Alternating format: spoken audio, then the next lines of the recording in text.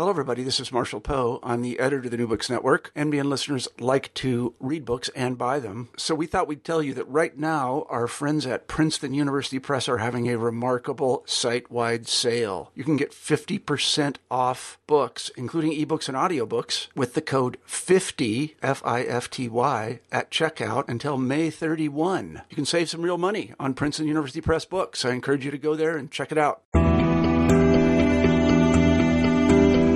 Hello and welcome to New Books in Latin American Studies. I'm your host, Bryce Bongiovanni, and today I'm talking to Jason Ruiz. Jason is a professor of American Studies at the University of Notre Dame and the author of Americans in the Treasure House, Travel to Porfirian Mexico and the Cultural Politics of Empire, out from the University of Texas Press.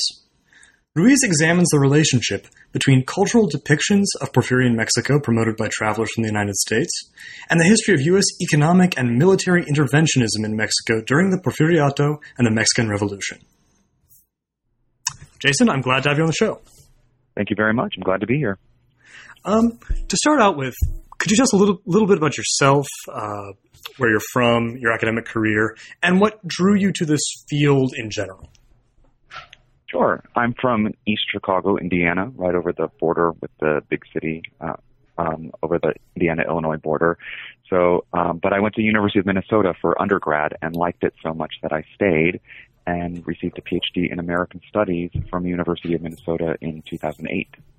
Like everyone, I was looking for a dissertation topic my first few years, and I actually came into graduate school thinking I would do something on contemporary tourism. That was kind of a passion of mine, a deep interest of mine from the first time, actually, that I went to Mexico as a 15-year-old, took a week off of school, much to my teacher's chagrin, but to get introduced to Mexico with my family.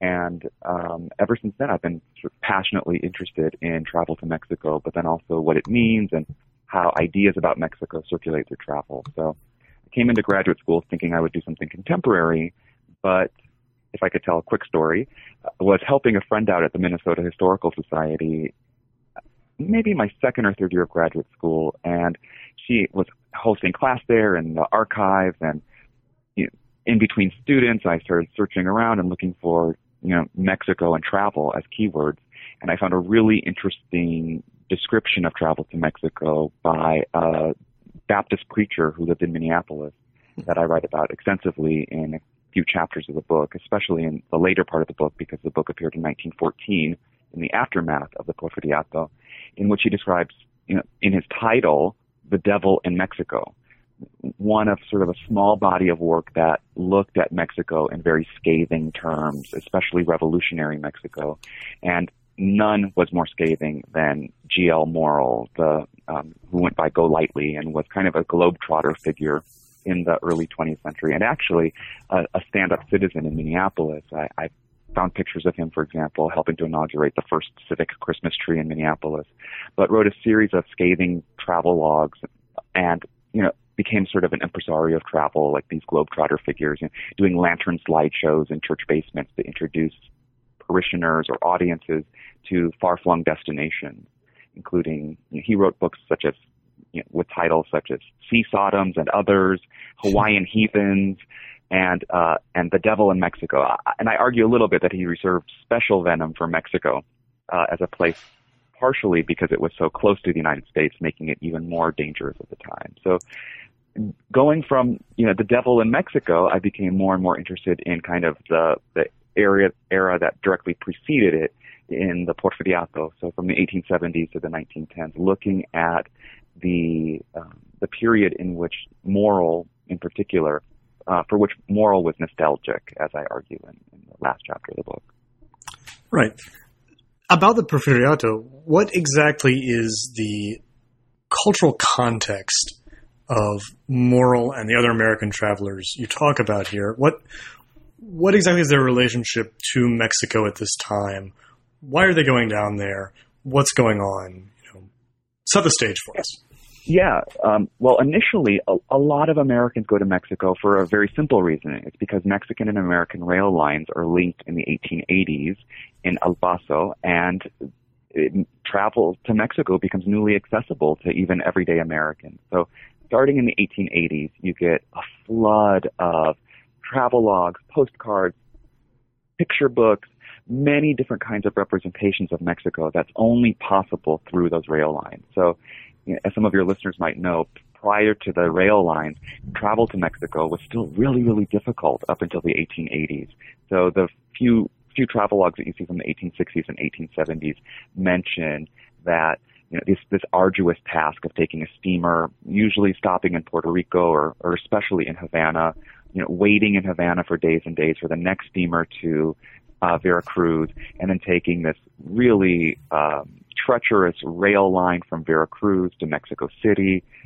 And but that all changes in the 1880s when you could board a luxurious Pullman car in a place like Chicago or New York or Philadelphia and arrive a couple of weeks later in relative comfort in Mexico City, which to many Americans looked like an aggressively foreign place to them. So I kind of argue in the early parts of the book that Mexico becomes really desirable as a travel destination for a variety of reasons, including that kind of exoticism that I think starts in the 1880s especially. And also the cultural and economic conditions of the Porfiriato. So you start to see, for example, many descriptions and an intense focus on Mexico as modernizing. So sort of a, get in before it's too late mentality that I think is creeping into a lot of travelogues from this period, where people are saying Mexico looks like old Europe. It looks like the land of the Aztecs, as so many people call it, but it's changing because the Porfirian regime is drawing Mexico ever closer to its quote-unquote sister republic. And, they, of course, mean a big sister republic of the United States. And at the same time, there are many people from the United States that you talk about who are going to Mexico to participate in this project of modernization economically and socially. Absolutely. Mexico, or the United States, is so heavily invested in Mexico at this time that many American workers find themselves kind of stationed in Mexico, sometimes very short term, but sometimes very long term. And a lot of the cultural materials that I work with in the book, including scrapbooks and personal memoirs and letters, those all come, or many of them come from Americans who are living and working long-term in Mexico, especially in the later part of the Porfiriato in the 1920s and into the 1920s and 30s, people working in the petroleum industry and similar sort of heavy industry. Earlier, it's the mining industries and other sort of extractive industries. Right. So you have I guess you would call it a combination of two kinds of forces going on. One is this tourism to see the exotic and the foreign, and the other is this drive towards modernization, progress in the economic sphere, and they are converging in Mexico at this time and place. That's a really good way to put it. I try to distinguish a little bit between travel and tourism, because I don't think that there's enough infrastructure and enough kind of cultural force behind calling the travelers that I work with tourists yet. Okay. So I think of them more as travelers. That's a subtle distinction. But I don't think that they're going to participate in a tourist industry as much as they're going to kind of see themselves, and the people who go for pleasure at least, are going to see themselves as kind of intrepid global trotters and travelers more than tourists, which I think arrives a little bit later in Mexico. Although you do point out that the experience of these travelers in many ways sets the ground for contemporary American tourism to Mexico in the later part of the 20th century. Absolutely. I've read hundreds of travelogues at this point, maybe 1,000, but from all different manners of life, from the very early parts of the Porfiriato to the 1930s into the 1950s. And what I find really interesting is a lot of them are organized in similar ways to the travel guidebooks today, at least in terms of what you're supposed to see first, second, and third. The content is, of course, really, really different, but I think that what I'm working with in this book is kind of a prehistory of tourism in Mexico, in the sense that, before you have a tourist infrastructure and really a tourism industry, what you have is travelers who lay the groundwork. And they themselves also distinguish between travel and tourism, because they complain about Mexico constantly. And a lot of their gripes are the fact that Mexico does not have an infrastructure that caters to American travelers like Europe does. So they want they want the comforts that Europe provides in this period that they're not getting, including food and accommodations, and a lot of them go really sort of angry in their travel descriptions of what's awaiting them in Mexico, largely because tourism is not yet on the ground there, and they don't see, I think, what they're doing as tourism yet. I guess to move into talking about your particular research, the very first chapter of the book, you talk about these travelers and really how they're learning about Mexico and how they're sending back what they see in Mexico, how they understand Mexico, to people still in the United States, primarily through the medium of photography. So could you just tell us a little bit about photography among Americans in Mexico at this period, the major figures, and the general outline of what you're talking about there? For sure. I will say that, looking at the history of photography in Mexico from the 1870s at the start of the Porfiriato to the 1910s, where the book really ends, is also an education in photography, and the technology and the art of making a photograph dramatically changes. So, I'll use what I'm about to say, I'll use some language, but please keep in mind that it does not necessarily refer to the entire Porfiriato and the kind of photographic practices. There isn't like one way for an American to take a picture in Mexico throughout this period, because it does radically change, especially late in the Porfiriato and during the Mexican Revolution, with the advent of handheld cameras and Kodaks that make it photography completely mobile. Right. You note the change, I should say, between professional photographers who are working to supply sort of an industry of picture postcards and portrait photography, to photography being done by travelers and workers in Mexico themselves on their own time.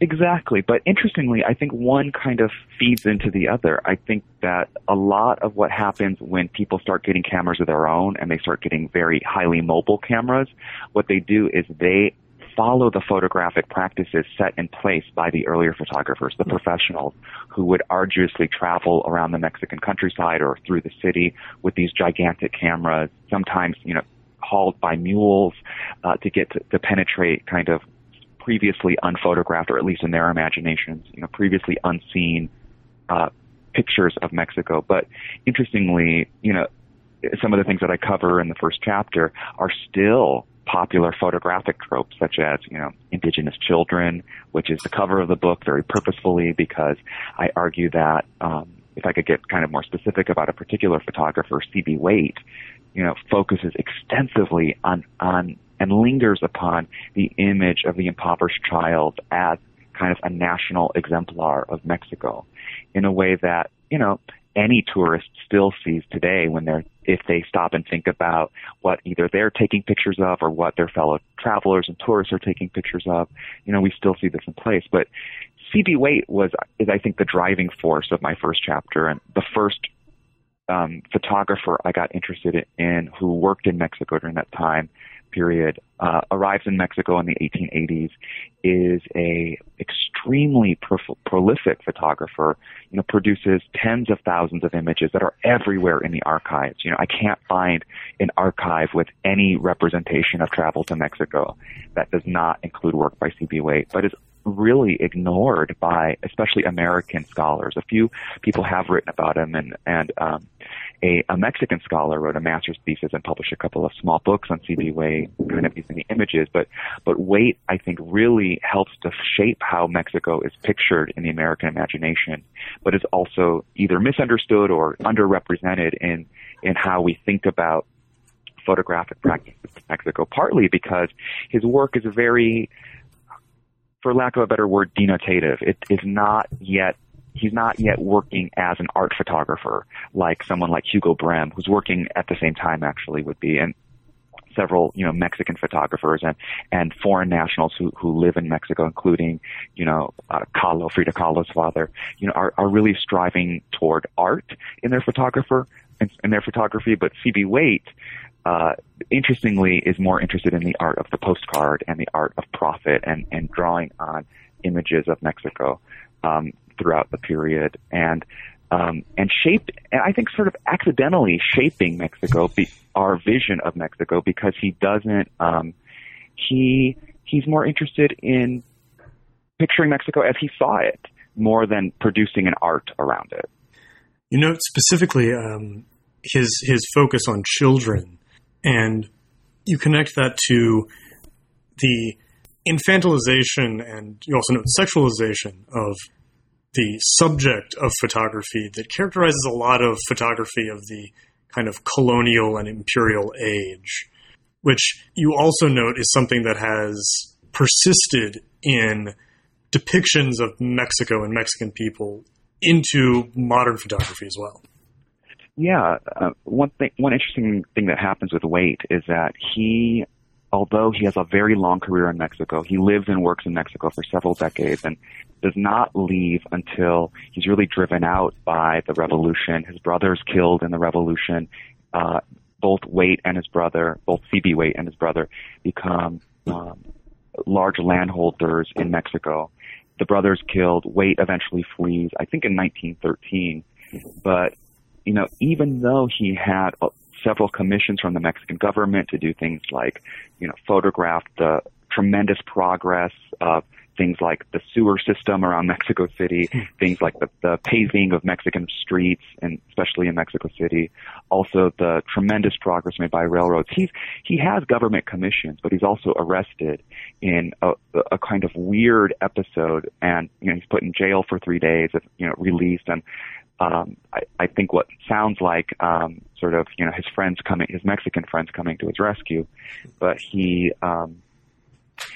also, despite the fact that he is a very kind of socially sanctioned photographer, also produces what Mexicans considered dangerous images. And despite the fact that he does have many images of scantily clad women, things like that, all that kind of imperialist trope that you're referring to that we've seen in many other colonial contexts, the Middle East and Africa, Asia, everywhere that sort of, that colonization or imperialism is photographed, it tends to come with kind of the image of it comes along with a certain set of images, including the image of the sexualized woman in need of rescue from imperialist power. But I think in the archival evidence, the charge against Waite is that he shows Mexico as degenerate, and I think that a big part of that is showing Mexico in poverty. His vision of Mexican poverty is the most dangerous aspect of his work. So I think that's something that, we still contend with as travelers to Mexico, even if you're a casual tourist, the sort of difference between Mexican poverty and the poverty, at least as visible on the streets in the United States, is striking, and it's a very appealing and seductive subject for anyone with a camera. To the idea of Mexico as backward, but at the same time, he's also, as you know, participating in the Porfiriato as a landholder. He has some degree of social sanction, so he's kind of straddling two different lines of relationships to Mexico, one of documenting their supposed backwardness, and the other of participating in the regime that Americans tend to think is going to bring Mexico out of its backwardness. Yeah. And, his work is subtle in the sense that, it's doing both of this work at the same time. It's both documenting that poverty and the idea that Mexico is backwards, that Mexico is trapped in the past, is ahistorical in general. He's doing both at the same time, which I think is also kind of still how we look at Mexico. It's like the third world, but not the third world, as backward but improvable is still a big part of how Mexico is represented, not only through the touristic encounters, but also in so many film and television productions that deal with Mexico, deal with kind of the same contradiction or ambiguity or even ambivalence that I think color Waite's images. To move on, I guess, to talk a bit about how depictions of Mexico translate into American attitudes towards Mexico, and especially towards the Porfiriato. You talk first about American relationships specifically to Diaz himself as a figure, Porfirio Diaz, as this kind of criticized, but in many ways also idealized dictator who plays a couple of different roles. And I was wondering, could you talk a bit about that, and particularly about how you see the role of American travelers in shaping these American attitudes towards Diaz during the Porfiriato? Yeah, great question. I don't claim that I have anything new to say about the Diaz regime itself. I kind of leave that to the Mexicanists, especially the historians among the Mexicanists. And I think that, the regime itself is a fascinating object of study. And what I do in the book is look at something a little different by looking at American perceptions of Diaz as a way to get at the imperialist impulse that shaped, and especially the economic imperialism that shaped American visions of Mexico during that period. So kind of the thrust of the section of the book that you're asking about would suggest that Americans found in Diaz a really ideal figurehead of Mexico. So I write in the book about how, for example, they conflate Diaz with Mexico. And this was done all the time in with world leaders. We could see this today, like Putin is Russia and Russia is Putin, in the news right now as we're speaking. But they also, they have a lot to contend with in terms of championing Diaz, and one of them is around race.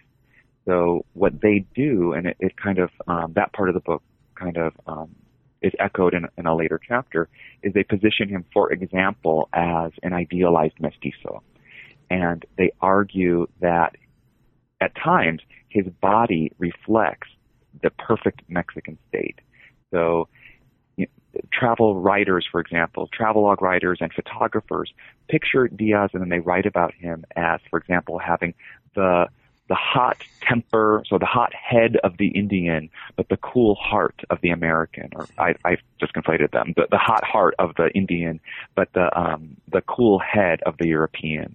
They also kind of, I think, misrepresent his lineage a little bit by claiming that his father was a Spaniard, and which is contested, and claiming other things about his personal lineage. But they do frequently look at his corporeal self as a way to think about what Mexico is and what Mexico could be. They also do this through his relationship with his wife, his second wife, who's many decades his junior, distinctly more European looking, and as especially many women writers argue who are looking at Carmen Diaz, is that she's a civilizing force in Diaz's life. So even though he still possesses this fiery Indian heart, he has the cool head of a Europeanized woman who spoke perfect French, spoke perfect English, had been to Europe, unlike Diaz, prior to his exile, that he has this kind of civilizing agent in his wife. So when I started looking at Diaz, I got really surprised at how personal a connection many travelers had to claim to him. And I subsequently learned through the historical work that the Diaz government did grant access to the president to many travelers, with like the right letters and the right connection. They could have an audience with him at Chapultepec, and this encounter became a trope in a lot of the travel writing associated with Mexico, and especially associated with Diaz, because this kind of this audience that they detailed also claimed it said something about the social stature of Americans arriving in Mexico, that what other foreign land can you meet? So regal a president living in a castle overlooking this rapidly modernizing, but right. ancient capital. This encounter with Diaz became extremely romantic, but also totally tied up into what Americans were hoping for Mexico, namely that it would be civilized and modernized. And they saw Diaz increasingly throughout the course of the Porfiriato as both civilized and modernized. And to what extent would you say this relationships between individual Americans and Diaz, or between the body of American travelers more generally and Diaz as a figure, is linked to, as you put it, American economic imperialism at this time? Are they actually going in and trying to use connections for economic gain as well as sort of the social cachet they're gaining? Personal economic gain? More personal, but more in the larger sense of kind of this project of economic modernization in which they have both a sort of positivist humanitarian ideal, but also the goal of increasing wealth. Absolutely. I think the central thesis of the book is that travelers who produced representations of Mexico did the cultural work of what Gilbert G. Gonzalez calls the cultural or the economic conquest of Mexico. So, and, many historians have noted that, U.S. and other foreign companies and governments are economically taking over Mexico at this point, which is also a major source of tension within Mexico that leads directly to the revolution starting in around 1910. So, Mexicans and foreigners are aware that that investment in Mexico comes with a certain danger, and that danger is what we now think of and what we now call economic imperialism. The fact that the U.S. had more than $1 billion invested by the time that Diaz left, has everything to do with why the revolution occurred at all. But these travelers, I think, whether or not they saw themselves as doing so, they took part in a larger cultural process of representing Mexico as conquerable, but specifically as economically conquerable. So, every traveler might not have seen him or herself as part of, a colonizing force or an economically imperialist force. Right. But they still took part in a bigger project that also took took place in the pages of National Geographic, of the New York Times, of many mainstream American publications and cultural fora that really were thinking and were considering the Diaz regime all throughout this period and wondering what role the United States could play in plotting Mexico's future. That's a big question already that appears in lots and lots of places. And I think travelers emerge as these cultural figures uniquely positioned to report back to kind of the metropole, if you will, and say, this is what Mexico looks like, this is what you find here, and this is the result of economic empire. Right. And the one area that you spend the most time on in the book is something that combines the economic and the cultural or social elements of this kind of American reporting back and trying to think of ways to modernize Mexico. That is the way these American travelers are viewing Indians and the Indian problem in Mexico. I wonder if you could just explain for a second what that is. What is their particular concern about Mexico's indigenous population? Well, travelers saw Indians everywhere they went, just like a traveler does today in Mexico. And of course, indigenous people. I'm using the language that they would have used during the Porfiriato, and they undoubtedly would have called them Indians. And they focus on Indians and they obsess over Indians that they see everywhere throughout the Porfiriato. And I think what it presents is a problem for many of the travelers if they are considering Mexico's future, as I just mentioned, they have to contend with what do you do in a country where, in their view, unlike the United States where Indians have been subdued, even though as they arrive in Mexico, the Indian wars are still going on in the United States. What do you do with a country with a population as potentially unruly and uncivilizable due to its extremely large indigenous population? So what I argue is that they develop frameworks and conventions and tropes that help each other and themselves to contend with this so-called Indian problem and to pose solutions to the Indian problem. So I work with many images that I found everywhere in my research that show, for example, Indians at work. So they would, National Geographic did this in particular, and Wait took many of these images, but so did many of the travelers who went to Mexico, focused on the fact that supposedly unlike American Indians north of the U.S.-Mexico border, Mexican Indians, although they had all these problems, they were endemically lazy, just like Americans would have seen Native Americans.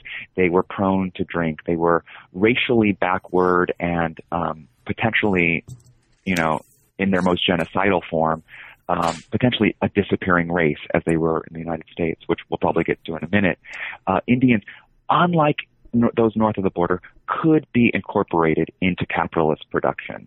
So you see countless images of Indian women sorting coffee beans, Indian men drying those beans or working a field, frequently with sort of what Americans at the time saw as rudimentary implements, but then also arguing like, look how naturally hardworking the Mexican Indian is, and if we just put the right tools into his or her hand, they might emerge as something like a working population in this country.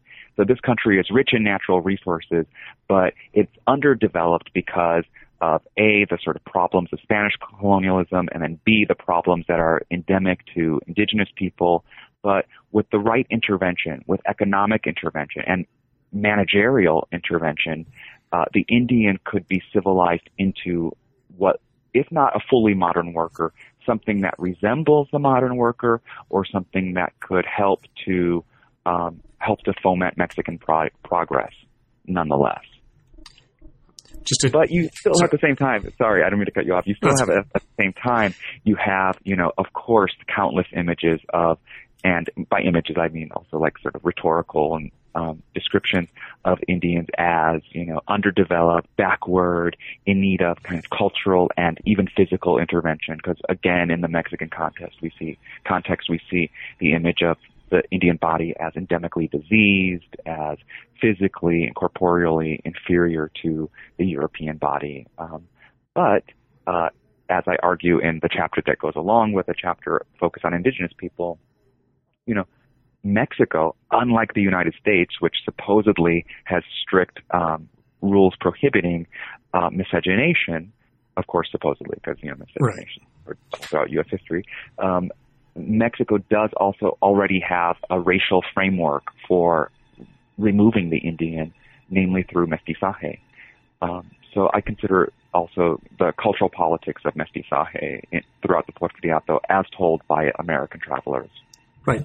One thing I did want to point out is that you mentioned, of course, that Morrill, for example, who you talk about, especially later on in the book, but who appears repeatedly, is a minister. He's a Protestant minister.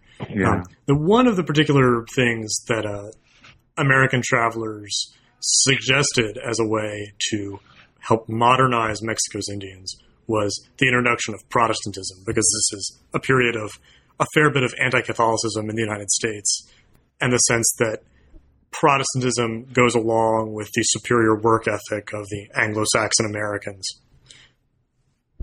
Yeah, that's absolutely part of it. So, as I include some pictures in the book, for example, that I think function as before and after pictures. So you have, and these mostly grew out of the Protestant missions themselves, which were very adept at producing visual and textual representations of their work in Mexico. So they saw themselves as a civilizing agent, as did Morrill, who laments the kind of removal of Protestant missionaries in Mexico during the Porfiriato, or during the Revolution. You get these before and after pictures where before it's an image of a so-called wild Indian, carrying a gigantic pile of sticks, but then after you get things like a heterosexual family with children dressed in proper Western attire. They're sort of de-Mexicanized, but more specifically de-Indianized through Protestant intervention. The other arm of this, of course, is presenting Indian Catholicism, and really all Mexican Catholicism, as somehow barbarous. Right. Of course, the problem with that is the elites that the travelers meet and glorify and become, they romanticize, they become completely enamored with, are also Catholic. So I think there's kind of two veins of Catholicism running through travelers' just representations of it. The sort of barbarous Indian Catholicism that they really blame the sort of Spanish curse on, and they look at sort of it as a remnant of Spanish colonialism. And you get countless descriptions of travelers remarking upon things like or Indian forms of penance, and there's a fabulous but haunting image of an Indian woman paying penance that was reproduced very frequently. I think it's a weight image that appears in the book. And they become convinced that Protestant conversion is rescue.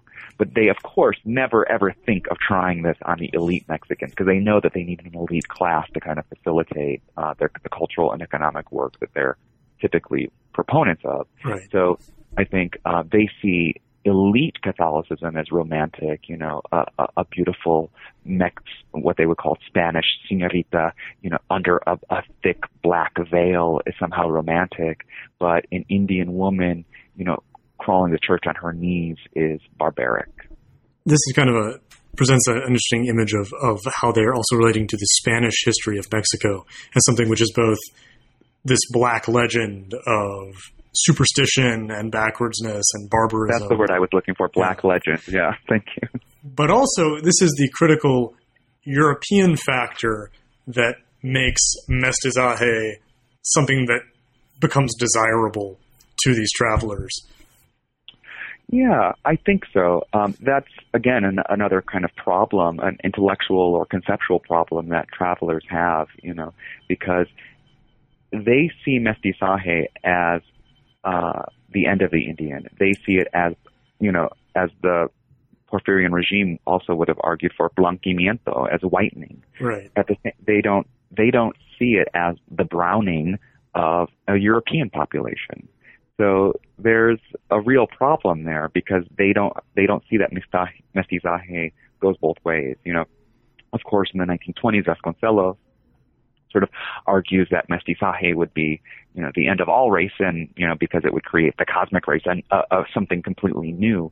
But they pin their hopes for the kind of taming of Mexico on mestizaje, and they produce some very ugly representations of Indian and indigenous sexual practices and romantic practices as a way to argue, there's horribly vicious quotes where, everyday travelers, so not race theorists, not scientists, not social scientists in any way, they claim to observe that the well-to-do Indian or an Indian in possession of any intelligence marries up the racial food chain.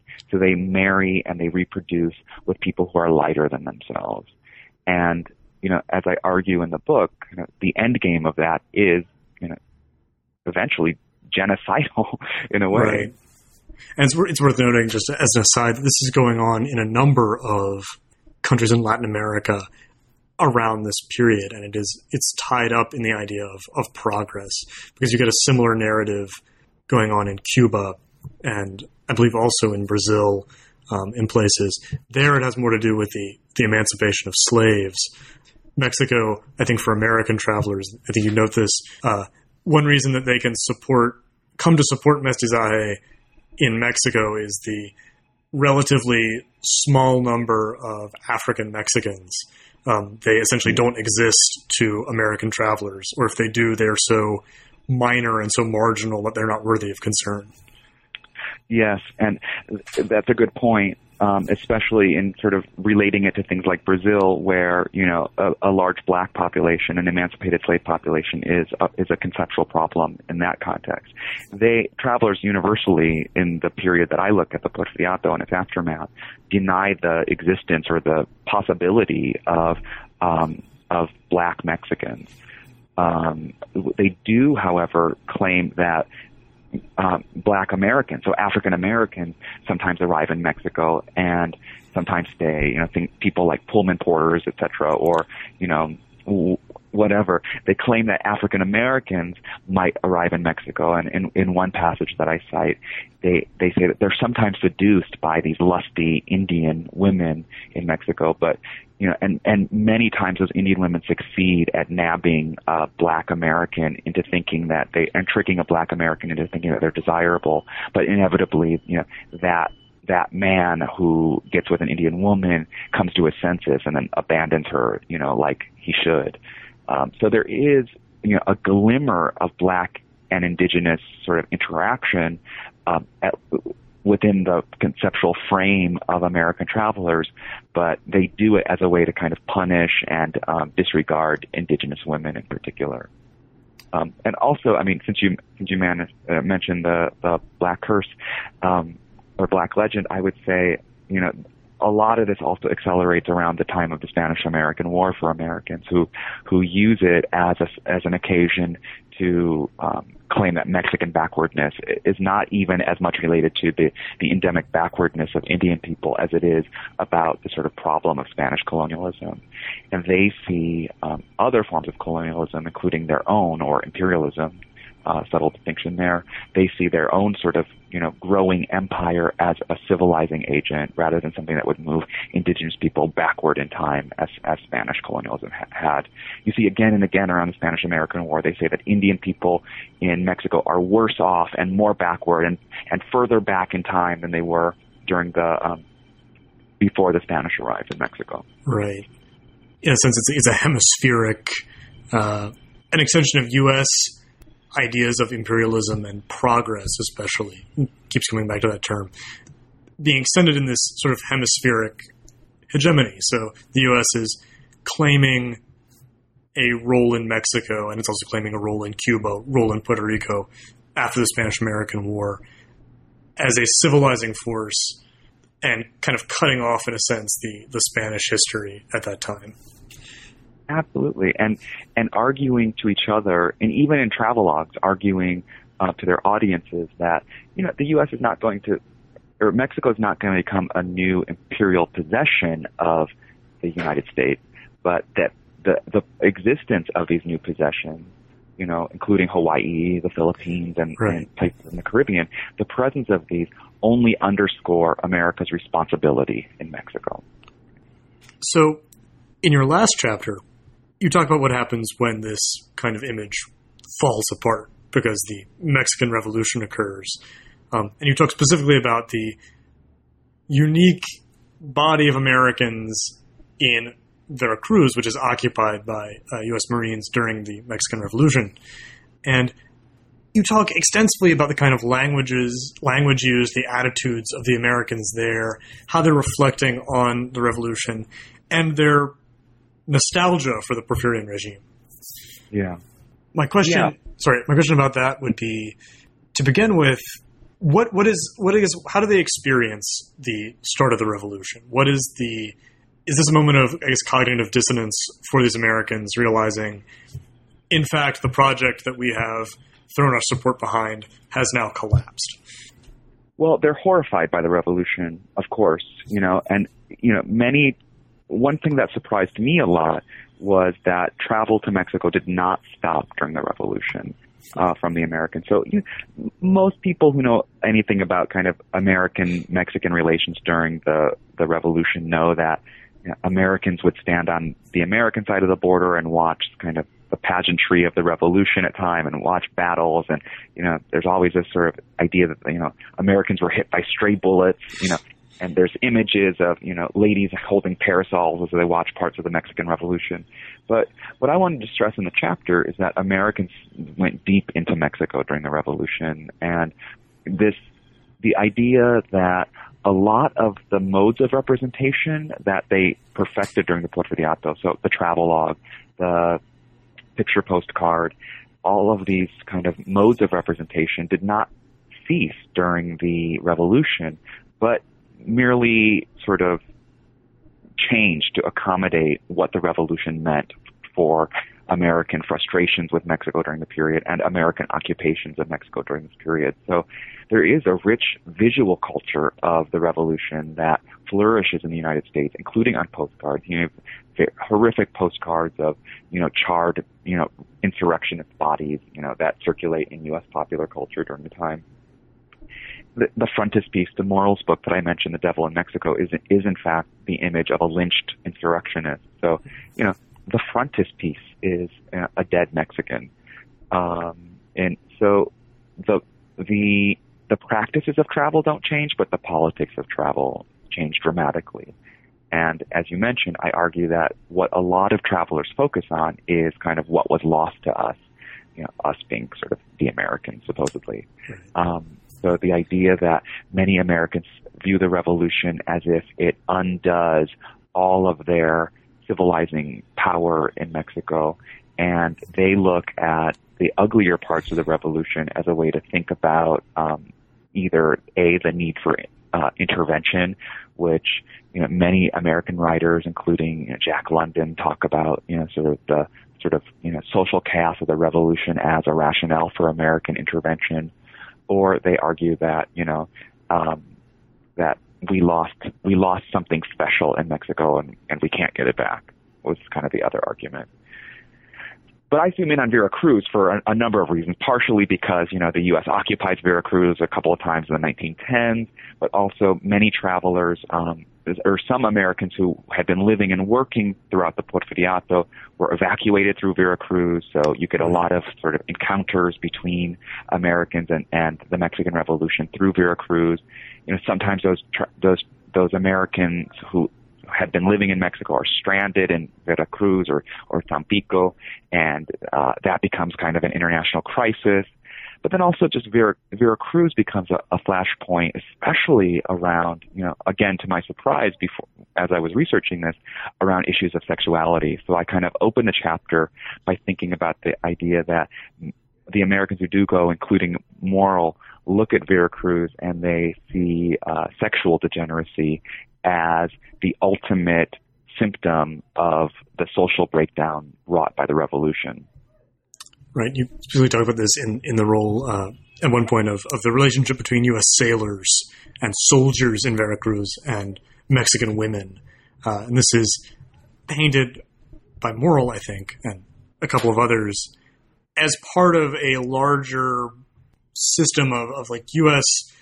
versus local relationships that is in a line stretching back to the Philippine War, the Cuban occupation, where American soldiers have been thrown in with local people and have sort of been negotiating a relationship with them, which includes a sexual relationship. Yeah, I just co-hosted a small conference here at Notre Dame, where I should have said I worked in my intellectual autobiography when you asked earlier. I work here at the University of Notre Dame. We hosted a conference on American Empire, and we wanted to include sort of a contemporary representation. And we chose the newish John Sayles film, Amigo, that also includes, as a very minor plot point, kind of the sexual dimensions of U.S. empire abroad. And of course, anyone who studies anything about colonialism, especially in the years following kind of feminist post-colonial studies and feminist considerations of post-colonial studies, will know that, colonialism, empire is always a sexual project. So I look at that from two different dimensions, one of them being sort of the horrors of sexuality that appear in Morrill and related texts, that look at Mexico, especially Veracruz in the context of my book, as sexually dangerous to Americans who are passing through. Right. Of course, Morrill, as I should have mentioned earlier, is titillating audiences as much as he's scandalizing them about Mexican degeneracy. So, his books also contain, they needlessly contain images of topless women and representations of, women across the globe as especially non-white women, as somehow sexually available to any traveler who passes through. So he's supposed to be sort of present sexuality as horrifying in that book and in other related texts. But the other side of that is, of course, the rich visual culture that sailors produce everywhere they go, it seems. And that's also included in Mexico. And, you get lots of images of sailors sort of fraternizing with Mexican women, sending postcards to their buddies back home, suggesting that, Mexican women, despite what you have heard and read, are quite lovely and readily available. This is another thing to mention would be that this is, again, something that is played out in the same terms in previous American imperial expeditions, but also at the same time in places like Haiti.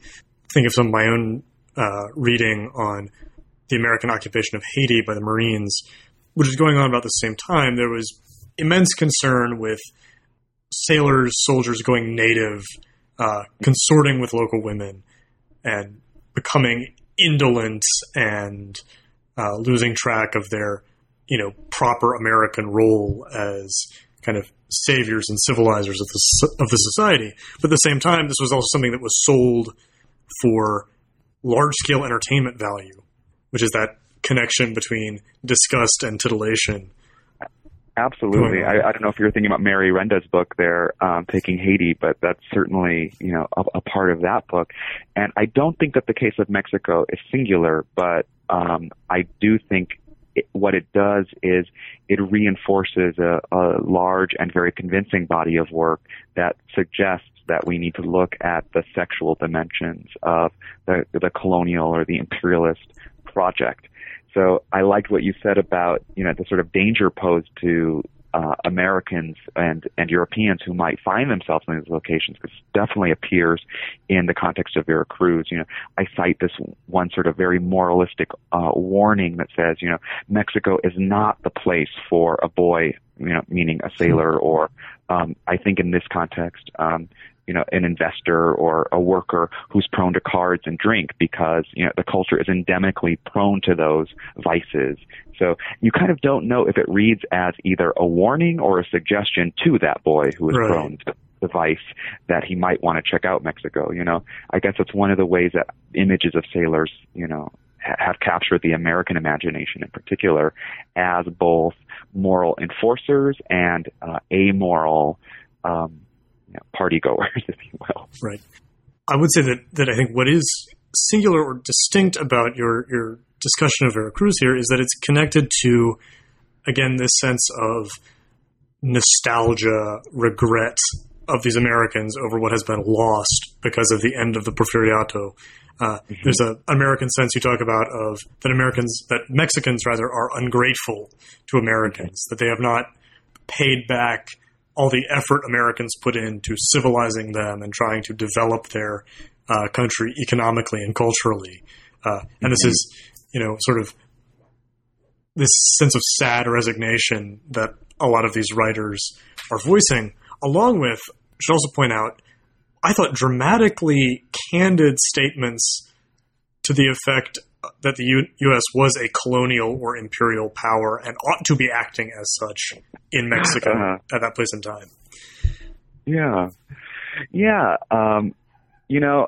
I definitely think that thread of, the gratitude debt is definitely shaped how they saw Mexico. And, I borrow that, of course, from an article by Luis Perez, about the Americans and American attitudes toward Cuba after 1898, that Cuba somehow owed the United States because the United States had rescued it.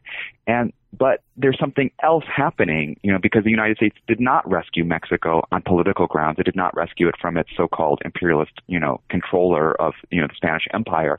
But it does claim to have rescued the Mexican economy through this massive investment, and felt like it was owed not only the rights that it had bought all throughout the Porfirian regime, but then also, an attitude of fraternal or sororal gratitude from its sister republic down below. So, I think that's a really interesting part of American frustrations and their sort of extremely negative depictions of Mexico during that period. The final thing I'd like to ask is, again, what do you think? You've talked about the relationship between American travel all through this period and current American attitudes or tourism. You mentioned that toward the beginning, and it comes back up at the end, where you mentioned, of course, that Veracruz becomes the epicenter of American tourism later on in the 20th century. So, in a very broad sense, what do you see as the connection between this period of travel and modern or more recent American tourism in Mexico? Yeah, one thing that again surprised me as I was researching was how very different a trip to Mexico looked in the early parts of the 20th century to today, or when I first went to Mexico in the early 90s. So thinking about the idea that the beach vacation, for example, had not been invented. So Americans never mentioned beaches, and they never mentioned some of the forms of pleasure that we derive out of Mexico, especially beaches in today's context. It's hard-pressed to find someone who's been to Mexico who has not been to a beach. But I think one of the things that's really different is they see a trip to Mexico as a trip to Europe in many ways. They see it as visiting cathedrals and architecture, and they're constantly looking for the signs of Europe in Mexico. And this is often done and frequently done by the railroad companies themselves that actively market a trip to Mexico as a trip to Europe. Now, that changes in the 1930s when there's an Egyptological craze in the United States and elsewhere, and they start to market a trip to Mexico as a trip to Egypt because of the ruins. Right. But I think that's one of the ways in which, travel is really different in these days. At the same time, I think that a lot of the modes of representation that we get in guidebooks and in our own travel and touristic practices has remained. I'm constantly trying to get my students to ask themselves, like, look, you're not an imperial force when you go to Mexico. You personally are not practicing empire, but are there any ways in which you're inheriting an imperialistic way of seeing that country that, emerges during the Porfiriato, collapses in the revolution, but then reemerges, as other scholars have argued, in the 1940s, 1950s, and 1960s? Are you reinforcing systems of power when you take a picture of a poor, impoverished Indian child and putting that up for display and viewing yourself in relation to that person? Or it also has sorry. More explicitly, when you go to Acapulco or Cancun, and are there, in part, with the aim of sexual adventure, the college spring break type experience? Yeah, absolutely. I mean, I think that a lot of those destinations are about having sex with each other among the undergraduate students and not with the locals. But it still positions Mexico as this, capital O other space where the rules that govern your proper behavior as an American college student or any American person, American identified person, does no longer hold. And Mexico as a liminal space is, the long-standing trope associated with, representations of Mexico, either in our popular culture, but especially, through our travel. So, why do we see Mexico as this other, and how can we rethink looking at Mexico as a place where the rules are off because they're somehow more backwards than those of us on this side of the border, or somehow less modern than us? Well, I think that's just about all the time we have today. But before I let you go, I'd like to ask you, what are you working on next? Yeah, for my next project, I'm thinking about the idea of what I'm calling American recreationism in Mexico. So not thinking about American recreation in Mexico, but thinking about the long-standing trope of Mexico as a place where Americans go to start their lives over. So looking at various kind of artistic communities, religious communities, utopian communities, retirement communities, different groups of people that have seen Mexico as a fresh start. I'm calling the project tentatively Searching for Mañana, because I think that one of the ways that ideas about Mexico circulates kind of from the Porfiriato to the present is by thinking of Mexico as a place that's available to us, but more specifically available to start our lives over, and thinking about, again, the cultural politics of that. Sounds really interesting. I look forward to reading it. Thanks. Thanks very much for being on the show. It's been great. Thanks, Bryce. A lot of fun.